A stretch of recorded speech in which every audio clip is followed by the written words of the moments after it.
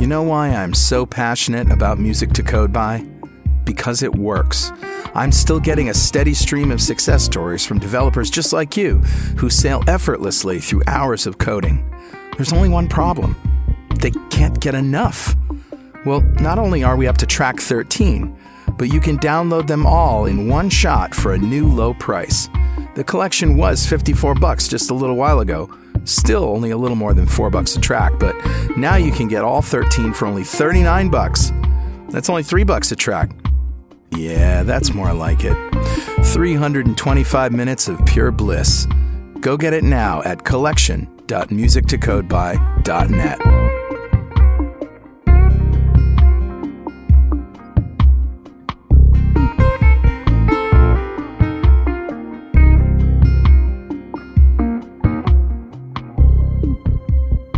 .NET Rocks, episode 1354, with guest Dan Wahlin.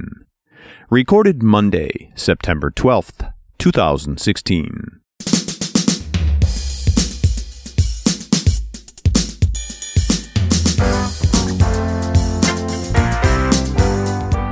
Welcome back to .NET Rocks. This is Carl Franklin. And this is Richard Campbell. We're here for another hour of good old .NET.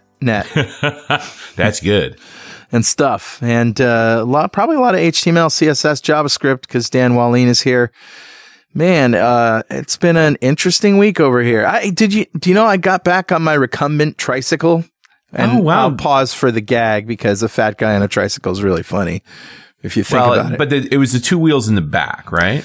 Two wheels in the back. No, yeah. Two wheels in the front, one in the back. And you sit down in it, recumbent style. And you've had it for a few years. Yeah, I first got this, 10 years ago. Yeah. But it sat fallow, as it will, in my garage for the last 3.5 years. Because I moved to this place where we're on a hill where people drive like crazy. So I have to get it out and put it in the car and stuff. But what I decided to do is bring it downtown New London and let a bike shop tweak it up and tune it up and all that stuff. And then just keep it at the studio, which is in a flat, expansive area. So the first day I got on it, I rode 7.5 miles. And the second day I rode almost 9 miles. And then that was only 2 days ago, but I have the weekend. I haven't had a chance to do it, but I'm back on it again tomorrow. That's cool, dude. I can't wait. It's awesome. That's fun. So much fun. Anyway, what have you been up to? I have continuing to try and get my office fully assembled. I'm hoping by the time this show comes out, because this is now like the end of September. How long has it been? It was the middle of November when the flood happened, man. So it's almost going to be a year. Wow. Yeah. 10 months. Wow. Do you remember when the fish tank burst? I mean, that's a long time ago. Yes. It's 10 years ago. Yeah, I do. It was like 10 months. That's just what it takes. So right? I've figured out that your house just doesn't like water. Yeah. Well, what house does like water? Let's think about that for a minute. Well, a house for a fish. I guess. That was that fish house that screwed the place up the first time. All right. Let's get started here. Roll the music for Better Know Framework. Awesome. All right, dude, what do you got? I got some stupid CSS tricks. What makes them stupid? Actually, nothing. They're pretty cool, but there's only a few of them. This is a blog post by Alan Chrissy. So if you go to 1354.pwop.me, you'll get to Alan Chrissy's blog. And this is pretty cool because it's just a few things, but it's all around centering and offsetting images and video. And it's just a few things like easy vertical centering, CSS. And then there's example code on CodePen, responsive offset images also, and centered background video. And this is the kind of stuff that drives you crazy as a developer who's not used to CSS and not used to the level of control, aka PITA factor, that you have to go through in order to do something that has been simple for years. Centering. So simple. A center tag. Just use it. But of course, it doesn't work with modern browsers. And, plus, I mean, especially when you talk about like centering the video. So you've got something in the foreground and here you have this video going on in the background. Like, we didn't used to do that with the web, man. Like, it's pretty awesome. It is pretty awesome. But it also begs the question, why does XAML have such an elegant solution to centering and yet CSS does not? I mean, do I really need 8, 9, 10 CSS properties just to center something? CSS to me, it's like it's not about elegance. It's about power. It's got all this capability. The challenge is just trying to figure it out. Power. It's all about the power. It's about power now. We got too much power. Sorry. We had a moment there. Yeah, we had a negative land moment. Well, anyway, I'd love to see what Dan Wahlin thinks about all this stuff. And because, he came from the land of easy centering as well, and then embraced the heartbreak, which is CSS. So we'll get his perspective on it. But I wanted to just throw that out there. And also shout out to Alan Chrissy, great blog. And thanks for putting that out there. Awesome, dude. Yeah, who's talking to us, Richard? Grabbed a comment off of Dan's last show. That was 1195 we did back in September 2015. And oddly enough, we were talking about Angular and starting to explore containers. And I think this might be we're going to be digging into, okay, a year later, what have you done? But Jamie had this awesome comment that I think is super relevant. We start talking about experienced developers trying to take the stuff they know forward to this new model. He says, great show as always, guys. I'd love to touch on the remarks about a possible container image that includes SQL Server and the issues that presents around licensing. Yeah. Because, of course, you want to use SQL Server, right? Yeah. That's what you know. Yeah. It's always bothered me that SQL Server developers can't get up and running with a fully featured instance of SQL Server that purely is for the purposes of development, no questions asked. Yes, the licensing about that's always been a pain in the ass. Sure, there's SQL Server Express, but that's not fully featured. It doesn't contain all the other stuff like integration services and so on. There's the SQL Server Local DB, but that's hobbled the same way that Express is, and nobody knows about it anyway. There's also the SQL Server Developer Edition, which is fully featured, but that's got a paid-for license. Yeah. As Carl said on the show, I've no issue paying for software. The cost of the Developer Edition is minuscule anyway. Hey, it comes with an MSDN subscription. But if I have to get up my credit card just to spin up a container with SQL Server on it, then you've lost the benefit of containers. And moreover, you've lost me. So here's the request to Microsoft. Give us a free, fully featured version of SQL Server. Maybe you call it the Community Edition that a developer could spin up on their desktop or in a container, no questions asked. I've long thought that Microsoft treats SQL Server developers as second-class citizens compared to their app dev cousins, and this is a perfect example of that. So I thought there was some sort of free version of SQL Server that you could just download and use, no questions asked. Well, there is now. Jamie wrote that a year ago in September of 2015, but as of March 2016, they've now made the SQL Server Developer Edition just free. Ah. It's part of the Visual Studio Dev Essentials pack. Nice. Yep. Things are better now. Obviously, they were listening to you, Jamie. Yeah. And I'm happy to send you a .NET Rocks mug. So .NET Rocks mug is on its way to you. And if you'd like a .NET Rocks mug, write a comment on the website at .NETRocks.com or via any of our social media, because we publish every show to Facebook and Google+. And if you comment there, we read it on the show, we'll send you a mug. And definitely follow us on Twitter. He's at Rich Campbell. I'm at Carl Franklin. Send us a tweet. They're free. Okay, you got to pay bandwidth, but come on, effectively free. All right, let's bring back to the show Dan Wahlin. Of course, Dan founded Wahlin Consulting at codewithdan.com, which specializes in JavaScript, Node.js, Angular, Docker, and .NET consulting, as well as on-site and online training solutions. He's a Microsoft Regional Director and has been awarded Microsoft's MVP and Google's GDE Award. He's also part of the Docker Captains Group. Dan speaks at conferences and user groups around the world and has written numerous articles and books on a variety of topics. Welcome back, Dan. Hey, always good to be back, guys. Always good to have you. What's new in Danland? Oh, get up, work. I'm actually, I'll tell you what's new. I'm actually trying to switch. I'm a freaking night owl to the max, so I'm actually trying to switch it around. And so I think I got up at 6 like 4 times last week. That is a new world record for me, by the way. AM? So I am AM, yeah. It's amazing what giving up crack will do. It's really amazing. Yeah, I'm actually trying to switch it around. And I'll tell you what, I kind of like it, actually. But it's hard to go to bed early, So that's what's new. That's the newest for me. I find normally folks that once you've had children, you end up getting up early and you kind of can't undo that. Yeah. Well, you know what it is for years you've been getting up early whether you've liked it or not because of your children. And now because of your children, you can sleep in. But it's kind of like, oh, wait, I can enjoy the morning and the sunrise by myself. Wow, that's awesome. Exactly. Yeah. Well, I've always been the type I'll stay up till 1:30 or 2-ish, but then I got to get up by 7, and I've kind of been living on that. But now I'm trying to take it a whole hour earlier. So actually, it's a really good book. It's called Miracle Morning. I've been reading.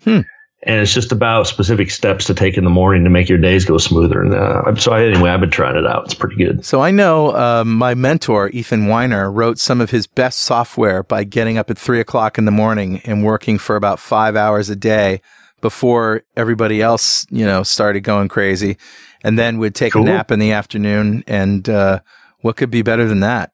Yeah. Oh, yeah. Naps are where it's at. Naps are totally awesome. Welcome to Three Old Guys Talk About Naps. Then you get the youngins on here still in the mode of, I hate naps. All these young kids are like, what the hell are they talking about now? Naps? What? How did this happen? The three grumpy old men. That's right. Oh my God, I just watched that movie again. What a scream. Okay. Enough of that. What's happening in Angular land, man? Well, moving along good. I'm hoping they still aren't announcing an official date as of today, but RC6 is out, and the API is, from what I'm seeing, pretty stabilized now. Mm-hmm. So a lot of companies are starting to jump on building their at least initial prototypes of the apps, and been a bunch we've been meeting with around the world that are jumping right on it. So it's pretty cool stuff. Yeah, that's very cool. This last time we talked to you, you were working on a workshop that you're doing at Dev Intersection, and this year you're doing it again, right? Is it you and Papa and like the whole Angular crowd there? What's going on? Yeah, so John and I will be doing one at Dev Intersection. It's a one-day one. And we're actually doing a separate one in Florida towards the beginning of October. It's a 2-day workshop, but that one's just a standalone type thing. Yeah. So, it's been a lot of demand. So it's good. And how was the last one? Good. I think in the spring show at Dev Intersection, I think we sold out your workshop. Like it was standing room only. Yeah, we usually do 2, and because to do Angular 2, you really need to know ES6 and preferably ES6++, which is TypeScript in my mind. So we always do a 1-day TypeScript for folks that kind of need to get up to speed, and then we do a 1-day Angular 2. On this other one, it's called the Ultimate Angular 2 Workshop. This 2-day one, it's going to be just 2 days of Angular, but that's kind of what we've been doing. So it's been cool. Awesome. We also talked a little bit about you were just getting started in Docker a year ago, the last show. Has it been a good year? I love Docker, man. Oh, wow.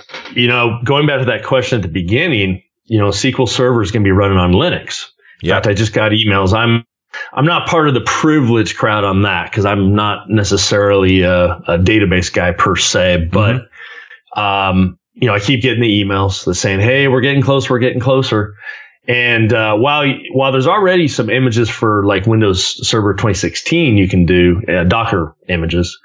I'm pretty excited about the opportunity to run it on an actual Linux VM because a lot of companies out there, while a lot of them do use Windows Server, of course, there's arguably a lot more that are using various Linux servers. Right. So I think Microsoft's move that to the Linux world and the Windows world is going to be a pretty good move in the long run. And that'll give who was it, Jamie or something like that asked the question earlier? Yeah. I mean, that'll make it so you literally could just fire up a container, right there and do your thing if you're not on a Windows server type scenario. So that's pretty cool stuff. And I'm hoping by the time this show comes out, Server 2016 is coming out, and that should round out Windows support for Docker. Mm-hmm. But for the work you've done the past year, is it largely Docker and Linux? Yeah, because, Windows Server, it was on Tech Preview early, if that, a year ago. I don't even know if it probably was a Tech Preview, but. Yeah, it was a TP6 or something. Yeah, the Docker command support wasn't all there at the time. Right. So I pretty much, mainly been doing, and the companies we've been working with are pretty much all at that point on Linux just because of the status of server. But once they get it supported for, 2016 is officially out, that's going to change everything for people that are running on those servers because, now you can get these containers up and running extremely quickly. And it's pretty awesome from, not only DevOps story, but also a developer story. Right. Just speed, responsiveness, easy to build, easy to run, consistent configuration. I've always looked at these container things as this is virtualization done with configuration as code in mind. It's right. What I love about it is the works on my machine, Yes. Well, now there's no excuse. Yeah.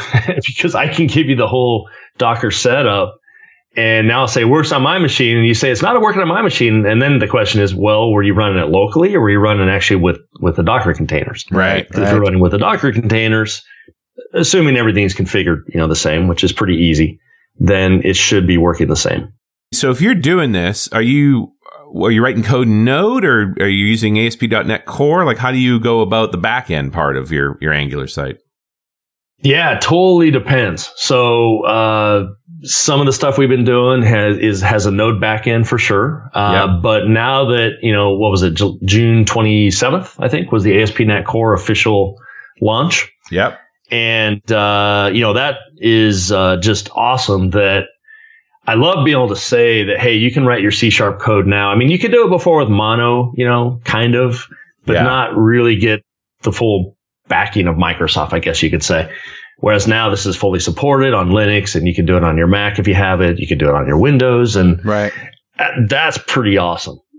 So with Angular, given that a lot of folks, not just me, but a lot of folks are doing a lot with JavaScript nowadays to drive the UI part, being able to stand up a RESTful service kind of quickly and easily and not have to fight over where are we going to host this. Right. I think is a really good selling point for Core. Yeah, cool. Now, how's the tooling experience been? Because I know back in June they shipped, quote, I'm doing air quotes on a talk show.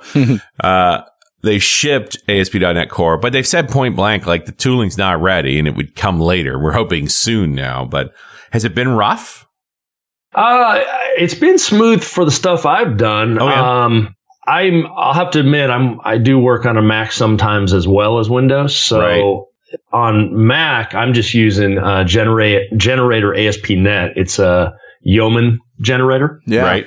And that'll basically scaffold out your initial project and, give you a little bit more. So yeah, you're not going to get a lot of there's no visual feature in that world.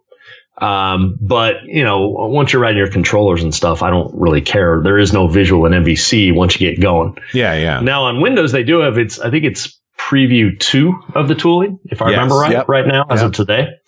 So, it's working pretty well. It doesn't have all the bells and whistles that from what I hear they're planning, but it's a really good start. And the cool thing is, even without that, I mean, you can absolutely still build the code. You're just going to have to maybe write more than, maybe you were used to previously versus using some, scaffolding tool or something like that. But scaffolding's sort of the way to go too. And correct me if I'm wrong, but you're going down the Yeoman path. You could switch back ends pretty painlessly with this, right? You could just say, I'm going to do this as Node. No, I'll do it as C#. You sort of pick and choose what you want to do. It's just Angular on the front end. Well, and that's one of my big drivers for, I'm okay with, it's the right tool for the right job. I say that like a million times a day, I think. Right. But, everybody, and you guys talk with so many people, you know how it is. You get those people that get so locked in on one technology. Like, the this one is right it. way. Yep. Yeah. And, it doesn't work that way. This is a theme today. The last show that we recorded with Udi Dahan, the mantra is it depends. And, that seems to be the answer that smart guests give. It depends, comma, and here's what I mean. In this situation, this, in that situation, that. And that is the right answer. There are very few fundamentals in this world. Well, go walk into your favorite shoe store tomorrow and say, hey, I need the one size fits all shoe, please. Yeah. Nice. What shoes should I buy? Yeah. Yeah. I mean, like my youngest son, He's a size 15 now, so I don't think that's going to work. That's a big boy. My goodness. Yeah, he's a big boy. But yeah, so getting back to the original kind of why Angular or Ember or Aurelia or, whatever your front end framework of choice is. Right. Being able to stand up a different back end and literally switch that out without impacting really any of the front end code at all. Wow.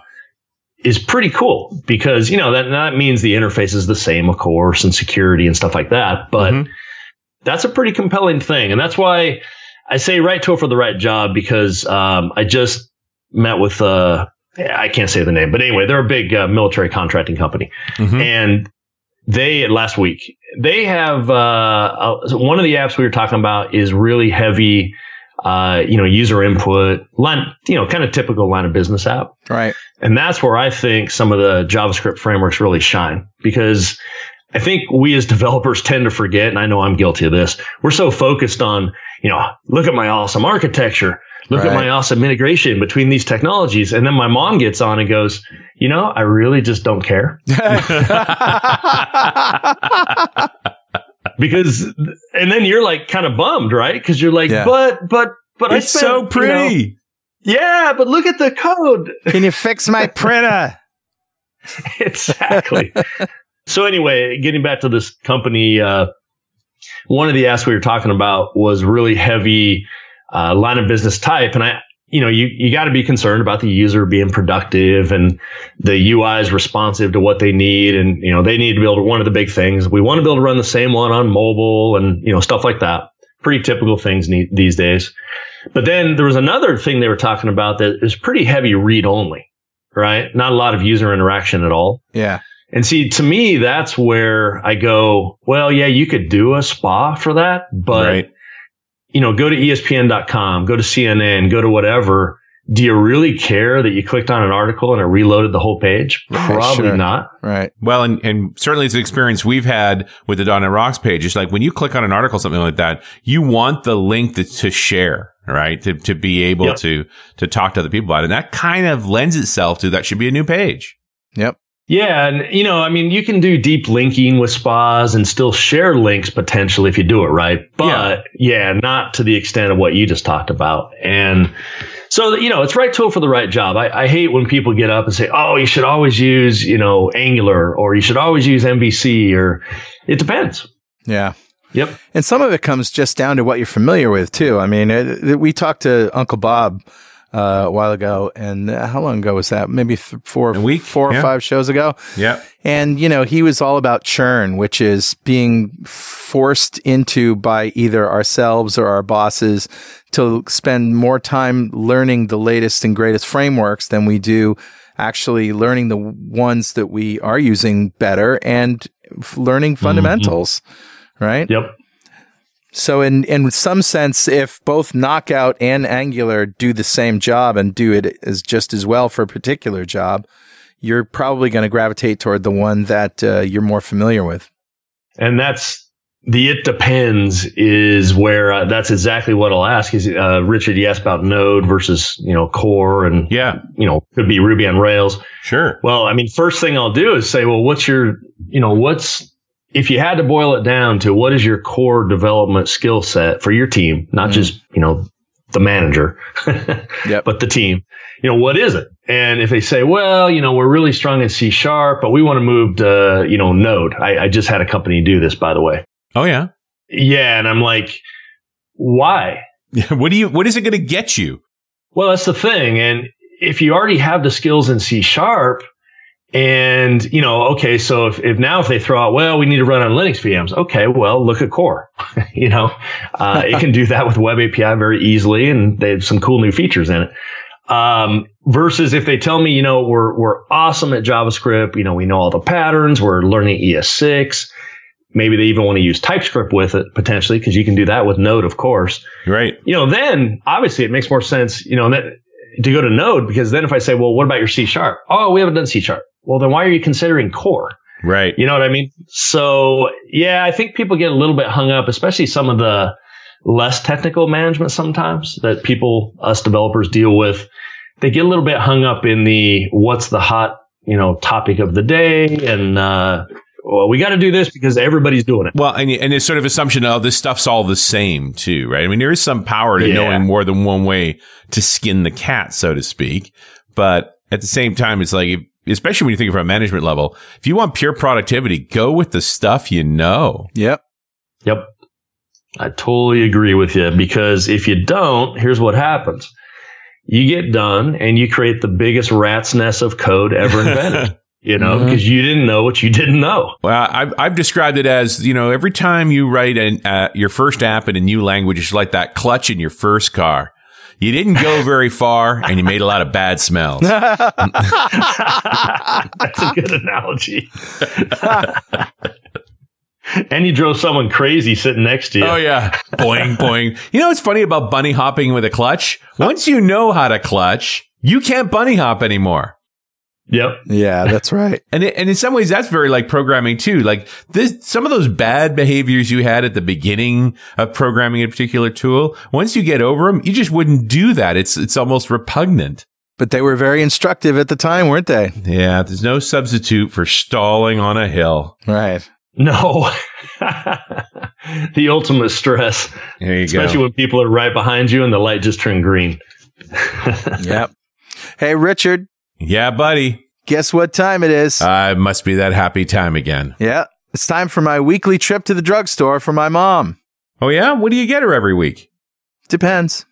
Oh, God, that's gross. Nasty. What? It depends. Sometimes she wants nuts. Sometimes she wants Q-tips. Oh, is that how you're going to justify this? It's been a nice show, guys. I'll catch you later. Good answer, Dad. Good answer. It's actually time to give away a SyncFusion Essential Studio to one lucky member of the .NET Rocks fan club. With over 650 controls, SyncFusion's Essential Studio is the most comprehensive suite of components available for .NET and JavaScript, with world-class diagrams, maps, and charts. Reduce your development time, save some money, and get the best support in the industry. These are just a few of the reasons over 800,000 people make SyncFusion a part of their daily dev process. And now individual developers and small teams can get access to every single control in SyncFusion's library for free. The community license also gives you access to SyncFusion's growing library of enterprise applications like Dashboard Platform and Big Data Platform that can help make sense of complex data. Support and updates are included too. It's a $10K value for free. Find out more and get started today at syncfusion.com. So who's our winner, Carl? Today's winner is Sam Warwick. Congratulations, Sam. Yeah. Golf clap for you, sir. Nice little golf clap for Sam. Yeah. Sam could be a ma'am too. We don't know. All we have is a name and an email address. But hey, if you don't know what we just did here for Sam, go to .NETRocks.com, click on the big Get Free Stuff button, answer a few questions, and join the .NET Rocks fan club. We have thousands of members all over the world, and every show we like to give away stuff from our sponsors. And every December, we give away a $5,000 technology shopping spree to one lucky member of the .NET Rocks fan club. But you have to sign up to win. And, of course, we like to ask our guests, Dan, if you had $5,000 to spend on technology today, what would you buy? What would I buy? I always struggle with this one because I like to think I'm pretty content with what I got right now as I am, to be honest. If I had 5,000, so there's a new quadcopter out I saw that actually towed a surfer out. And then he surfs back and then it tows him back out. Now, that's probably more than $5,000, but that counts as technology, right? Definitely. Guess, I want one of those, man. I want one of those. It'll have me tow me up the mountain when I ski, and then I just go back down. That'd be awesome. Well, I can't tell you the number of people who say, can I put a deposit down on a Tesla? You don't have to buy the whole thing. With the $5,000, you can just get started with it. So it's totally reasonable. There you go. You could buy a scale model. Yeah, pretty much. Remote control comes with it. Now I've got to find this quadcopter powerful enough to tow somebody. That's a big quad. At some point, it's just a helicopter, Right. A friend of mine just last night, actually, I was over at dinner with someone and he was telling me about it. I didn't see the video though. He had it, I think it's on YouTube or something. So he's like, yeah, it weighs, I think he said 50 pounds or something like that. So it's a big one. You know, what would be cool is if you could water ski, you know, have something that would tow you as a parasailer, that would be awesome. And you could actually steer it from your hands. I think we call that a boat. Yeah, that's right. Well, I want something that's not touching the water, Richard. Come on. See the vision. See the vision that Carl has. I'm a visionary. No, I can see a vision of somebody skipping across the water with an expensive piece of electronics flying ahead of him trying to kill him. Speaking of skipping against the water, the first time I went water skiing, they didn't tell me, hey, if you fall, let go. That's an important piece of information. That's a really simple, fundamental thing you should learn before you go water skiing. Ask me how I know. I was willing to hang on and road rash my face, of course, in the water rash my face for, just because I didn't have the sense to let go. Brilliant.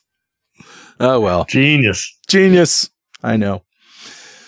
So where were we? Are we talking about web development? Yeah, we should talk about web development. We were talking about web development. Oh, I want to go back to your CSS thing because everybody loves CSS positioning. CSS loves you back. Yeah, I mean, what I was actually thinking about stopping being a developer. I'm going to be a counselor for people that need some help, to sit down and go, I just can't get my freaking div to center. What do I do, doctor? No, it's so true. I mean, you can make a whole parody video on that. Oh, yeah. But, I didn't hear if it was mentioned, but one of the things I've been using lately, because I'm kind of in the mode now with some apps. I'm working on a particular thing right now on the side. One of those why I like to try to wake up early now type things. So I had to center a thing and ended up using the Flexbox, which is now built into most of the browsers. And I don't know if that was in that CodePen or whatever it was site you mentioned. No, he's basically doing position absolute, top, right, bottom, and left and zero, and margin auto. So Flexbox, man, you could do that. What is it? Probably 2 or 3 CSS properties. Cool. And center it, and it works freaking awesome. Now, granted, your browser has to support it, but pretty cool. And there's even some polyfill fallback scripts I've seen. Wow. That you can still write Flexbox, but the script will kick in for the older browsers, to kind of fill in the gap. Sounds like a new Microsoft gaming device. Nice. Flexbox? Right. Yeah, it kind of does. It's pretty nice, though. I did have to use it for real not that long ago. And I was like, wow, where was this, after the center tag kind of died. And this is not a library or anything. This is just built into CSS. It's just that people don't know about it. Yeah. Yeah. In fact, the guy, I know his name, but now that we're live, I don't. Chris Coyer? Yeah. CSS tricks. Yep. He has that's my go-to. He's got a really nice CSS Flexbox. It's not really a tutorial. It's almost like a reference guide. Yeah, he says, I just found the link to it. I'll include it in the show notes. The complete guide to Flexbox. Wow. Great. Yeah, it's awesome. It's awesome because a lot of the properties, they're easy once you read them, but then you find out there's 2 axes in the Flexbox world. You got the horizontal, and they don't call it I can't remember what they call it, but horizontal and vertical, basically. Yeah. And knowing which property applies to which axis is a little tricky sometimes. So I always just run off to that site and boom, problem solved. Well, that's the thing that I like about XAML and I don't like about CSS is that it seems like in order to do something like, center a div or center something, you've got 5 or 6 properties that all have to be set a particular way together rather than, one thing that you can set and remember, Carl, I just did my final payment on my counseling from XAML to CSS, and now you're bringing back it all. So now I got to start all over. You got your therapist on speed dial. I know. No, I'm with you. With XAML, it's so easy, and I have to admit, I totally missed that. Yeah. When I switched to the web world projects, and it's a little more painful, but things like Flexbox, and there's even some other new options that aren't they're a little further out there from what I've seen on the specs, but they're going to make it a little better. I'm glad to hear it. Yeah, me too. Because that's the labyrinth of pain. It's like how many developers does it take to put in a light bulb? And you can probably get away with one, but how many developers does it take to vertically center a div? Yeah, that's right. It takes a whole internet full of people. Pretty much, because if you don't have those references, like you mentioned this morning, you're screwed. Right. So, but definitely. Anyway, in the web world, things are definitely progressing nicely. In fact, that's the big buzzword these days, progressive web apps. Google's really pushing this with Chrome. I blame Bernie Sanders for that statement. Progressive web apps. That was what he ran on. More progressive web apps. Yeah, there you go. There you go. It is a real thing. Pretty neat, but I'm not playing as much with that as definitely the Angular stuff. So here's my quick story for you though. So I have a developer that's working with me on this company project I'm doing. So this is one of those self-funded company projects, right? Yeah. That you hope goes well enough that your wife doesn't cut out the funding. But anyway, he is pretty new to the world of Angular 2 and TypeScript. And so what I had him do originally was I said, hey, just get a prototype going. I don't even care what you use what you're comfortable with, but let's prove out this concept first, just quick and dirty. I don't even care what it looks like code wise. So he did, and he kind of went the standard, just regular JavaScript. We did jQuery, stuff like that, because it was just super quick and dirty. So then I said, okay, we proved out the concept, decided to move to phase 2 of this. And we went into TypeScript, which he was brand new to, and Angular 2, which he's also brand new to. Yeah. So nothing like throwing him into the fire. But we were on Skype last Thursday night, and he goes, his name's Greg, and he says, so anyway, first off, I'm going too fast on my story. So okay. I took the prototype that he worked on and converted it over to just a shell framework in Angular 2 and TypeScript. And then we walked through it Thursday night, and his response was, oh my gosh, this is night and day better in the Angular 2 TypeScript world, because he's like, there's so much less code. And I'm like, exactly. That's why we're going to do it this way. So that's one of the big things with Angular 2. It's a pretty big change from Angular 1 to Angular 2. And they have an NG upgrade path that you can take. But, if you're going to be starting a greenfield new project, I'm kind of at this point recommending, you might as well just bite the bullet. ES6 has been officially out for over a year. I think Chrome, it's like 98% support. Not enough that you can just go pure ES6 yet, but with, Babel, whatever they call it. Right. You can transpile it down, or for me, I just go to TypeScript because it does, the same type of transpilation. And there's a little bit of a learning curve there, but I'll tell you, once you get the hang of it, man, it's like there's no going back. Yeah. It'd be the difference going from classic ASP to ASP.NET with, C#. I mean, pretty massive difference. And that's kind of how I view jumping in TypeScript. Yeah. Yeah, that's sort of been the claim to fame for Angular 2. It's just a lot less code, right? There's a lot more sort of assumed behaviors. It kind of gets out of your way. It was a pretty big jump for all of us, I think.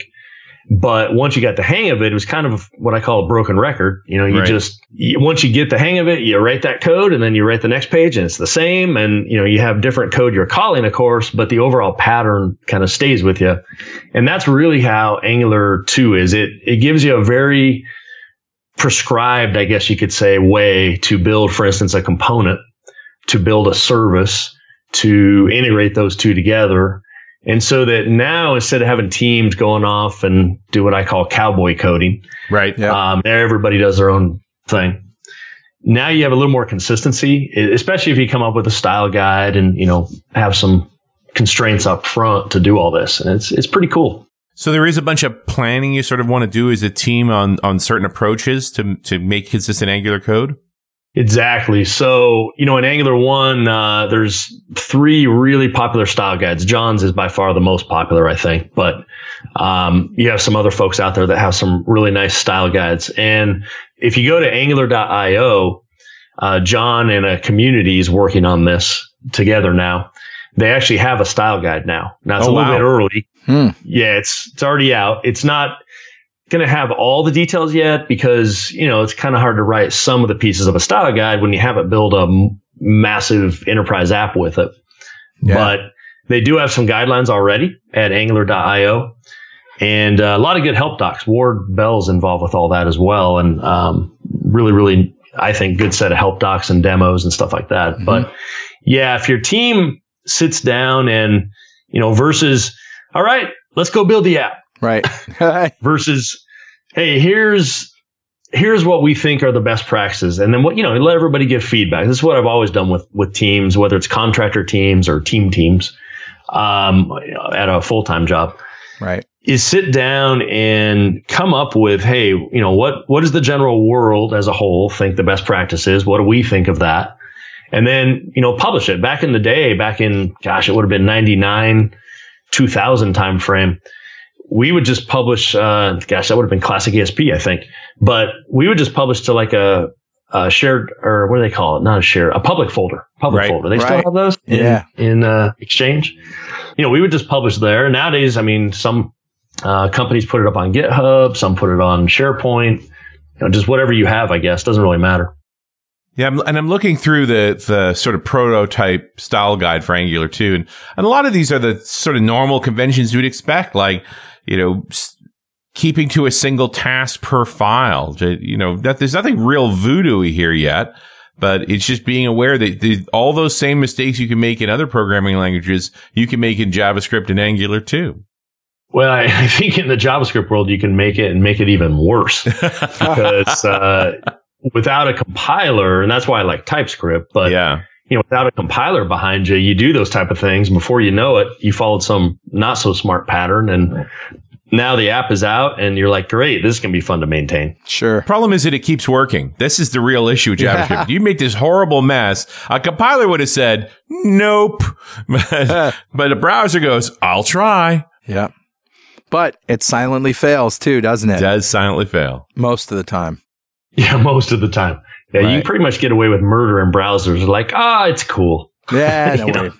Do whatever you want. That's fine. I don't care. We can make that work. That's fine. We'll find a way. A little CSS too? Okay. Okay. Yeah, exactly. That's funny. Yeah, but getting back to the style stuff. So, once a team has come up with whatever their approved style guide is, I do think there's a lot to be said about the consistency and the kind of predictability, maybe is another word I can throw out there, of Angular 2, because now it's really it's a framework. You got specific modules that have classes and interfaces and even abstract classes because it's built on TypeScript, of course. And you literally are importing those just like you would do in a lot of other frameworks out there. Especially, I know some of the server-side folks we've been working with a lot lately are like, hey, I might actually be able to do this, because they've never touched the client-side world. And when they see the structure, and part of that's they just didn't want to. But part of it was JavaScript seems a little scary if you haven't done it before, because it just doesn't have that consistent structure until you learn some of the patterns. And then, of course, that's another learning curve to learn the JavaScript patterns and all that fun stuff. So that's kind of what ES6 and TypeScript can bring to the game, is a little more consistency, I think. So Angular is pretty much a client-side product, but how does .NET Core play in besides the obvious performance boost and the ability to go anywhere? Yeah. Well, we talked about earlier, one of the nice things with any of these client-side frameworks is, backend tends to now not really matter. It's like we were saying, kind of depends on what your team skills are. But let's assume it was C# and you wanted to move to Core. I really like what they've done with Core is consolidated, everything from MVC controllers and Web API controllers all into one.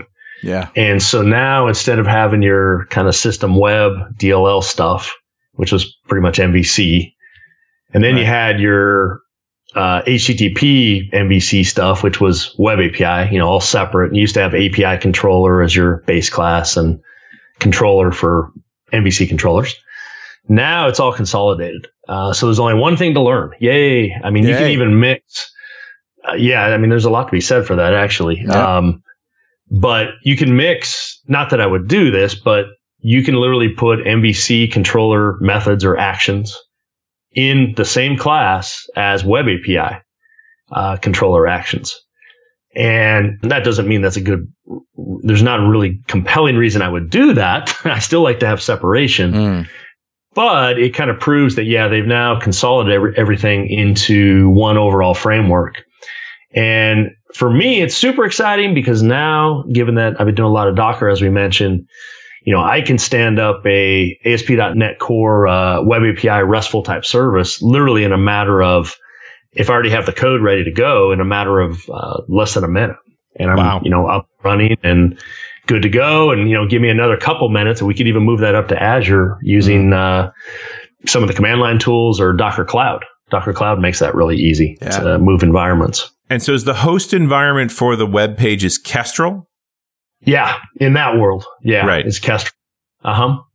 Which is really cool. I don't know if you guys have ever seen some of the stand-up meetings that Scott Hanselman and Damien and John and those guys are pretty consistent about having them every week. And I'd have to look up the episode they did, but one of them was I think it was Damien, if I remember right, showed off some of the benchmark performance characteristics of Kestrel. Yeah, they're through the roof. Yeah, it was pretty impressive. Well, they put a concerted effort into getting serious numbers there. Yeah. And it clearly it's paid off. Yep. Yeah. And that's, it's nice because for someone that does have a little bit of a background in Node, and maybe they did move to Node for whatever reason, because they wanted to move on any platform and stuff like that. Well, now if you did already also have C# experience, Kestrel kind of works in a very similar manner. So you'll typically stand up, a proxy server. You guys can tell me, is it HA proxy or hub proxy? I need to find someone that knows how to pronounce it. And then Nginx, is another one. Yeah. And you can stand that up on front of it and then have, whether it's Docker or some other approach, you can scale those out very nicely. And that way, if one of the processes does go down, no harm, no foul. Your routing can just pick up the other ones that are running. So it's pretty cool stuff that way. It's very much like Node kind of does it from a high level. Right. Well, I have nothing bad to say about IIS per se. I think it bought me a house actually, but, it was one of the original web servers, just like Apache. We were still trying to figure out what the web was about. And I always look at it as a point of view of, it's a Swiss Army knife, but all the blades are out. Yeah. Right? Everything's on by default. It does a lot of stuff under the hood. It doesn't necessarily tell you what it's up to because we didn't know better at the time. And maintaining backward compatibility with that behavior means it doesn't matter how many versions you make, it still sort of has that effect. So just that Kestrel was just an opportunity to uncouple from that and go and think much more Node-ish. What's the minimum things we need? Only turn on what you want. It's all coded configuration. That's good. Mm-hmm. Yeah, I love the middleware concept, which Node and even other servers before that kind of made really, really popular. Right. Core embraces that very heavily. And it's pretty cool that, if you want to, have an authentication middleware piece that, kind of like the modules of old, right? We could still do this with MVC. You can do modules or filters or web forms, but now it's even easier. And speed's even better because now it's just part of the actual, this is how it works. Right. And so let's say you wanted to throw in, you got to throw in a bearer token for some authentication type thing. And, you don't want to have to do that set the header in every controller action. So you just write a middleware piece that automates that for you. And maybe you want to do logging of every request for audit logs. That's just a middleware piece. And again, you could do this with, the older, web forms and MVC5 and stuff like that, a little bit different way, but the middleware makes it a lot smoother. And now it's very discoverable. It's very aspect-like, that you just sort of, this is where these aspects are going to be applied across this application to have these capabilities made. And it's isolated. Yeah. Yeah. And I like you just, you can crack open startup CS and just right there get a really good fill in the configure section for hey, here's what's happening. Right. Versus having to go look in web config, go over here, to figure out what's going on. So much easier. So that's pretty nice. Well, it's just this rethink of these are all the things we're going to be concerned about. So let's put them in one place. Yep. As opposed to we sort of discovered this along the way with these older tools, and they ended up being scattered all over the place. Yeah. And that, when it comes to maintenance, which pretty much every company that you talk with, they care about long-term maintenance, of course. That's where it ends. Absolutely. That's what it's all about. And having that discoverability factor is a good thing. Angular 2 has a new thing as well that's sort of related. They have a new NG module, it's called. They introduced in, I think it was RC5, if I remember right.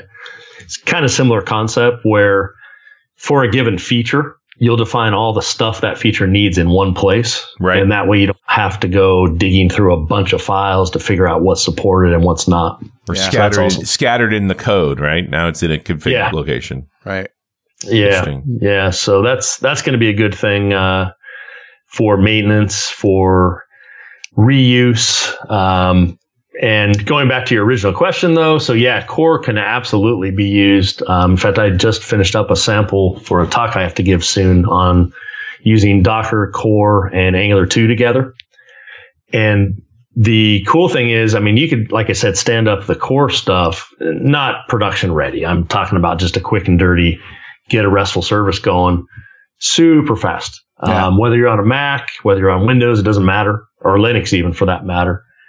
And then with Angular, now it's just a matter of using the HTTP object, and they have something called observables that allow you, think of them as much more sophisticated. I hate to say promises because they are very different, but allow for asynchronous processing of calls to these RESTful services, which is really cool. So Dan, what's next for you besides Dev Intersection? What all are you doing there? Are you doing the workshop and you're doing some more talks? What else is going on there? Let me think. Yeah, John and I are doing 2 workshops, TypeScript and Angular 2. Yeah, we're not doing, that's right, the ASP.NET team. We've done a workshop on ASP.NET Core. I'm trying to remember, get my conferences straight here for Vegas. The ASP.NET team is actually going to be doing that one, which is, how cool is that? You actually get the team, doing it. But then in Amsterdam for Dev Intersection Europe, I'll be doing Angular 2 and ASP.NET Core, which is not as cool because I'm not the team. But hey, it'll still be awesome, hopefully. Awesome. And then, giving some talks there as well and doing those types of things. What are you talking about? I think this particular one is all Angular 2, I believe. Yeah. John and I team up a lot. Yeah, and so John I think Papa. we're teaming up on, John Papa, teaming up on, I think 3 talks or something like that. Dev Intersection Europe, I can't remember. Richard may remember. It's all a blur to me too, man. I don't remember, but anyway. Well, if you haven't signed up for Dev Intersection, now's the time. devintersection.com. Come hang out with us, and we're going to learn a lot and have fun, too. It's fun. Yeah, it's fun. All right, Dan, thanks for talking to us. It's been great. It's always great. I always learn something, and I'm sure everybody else did, too. Thanks. Thanks for having me, guys. You bet. And we'll see you next time on .NET Rocks.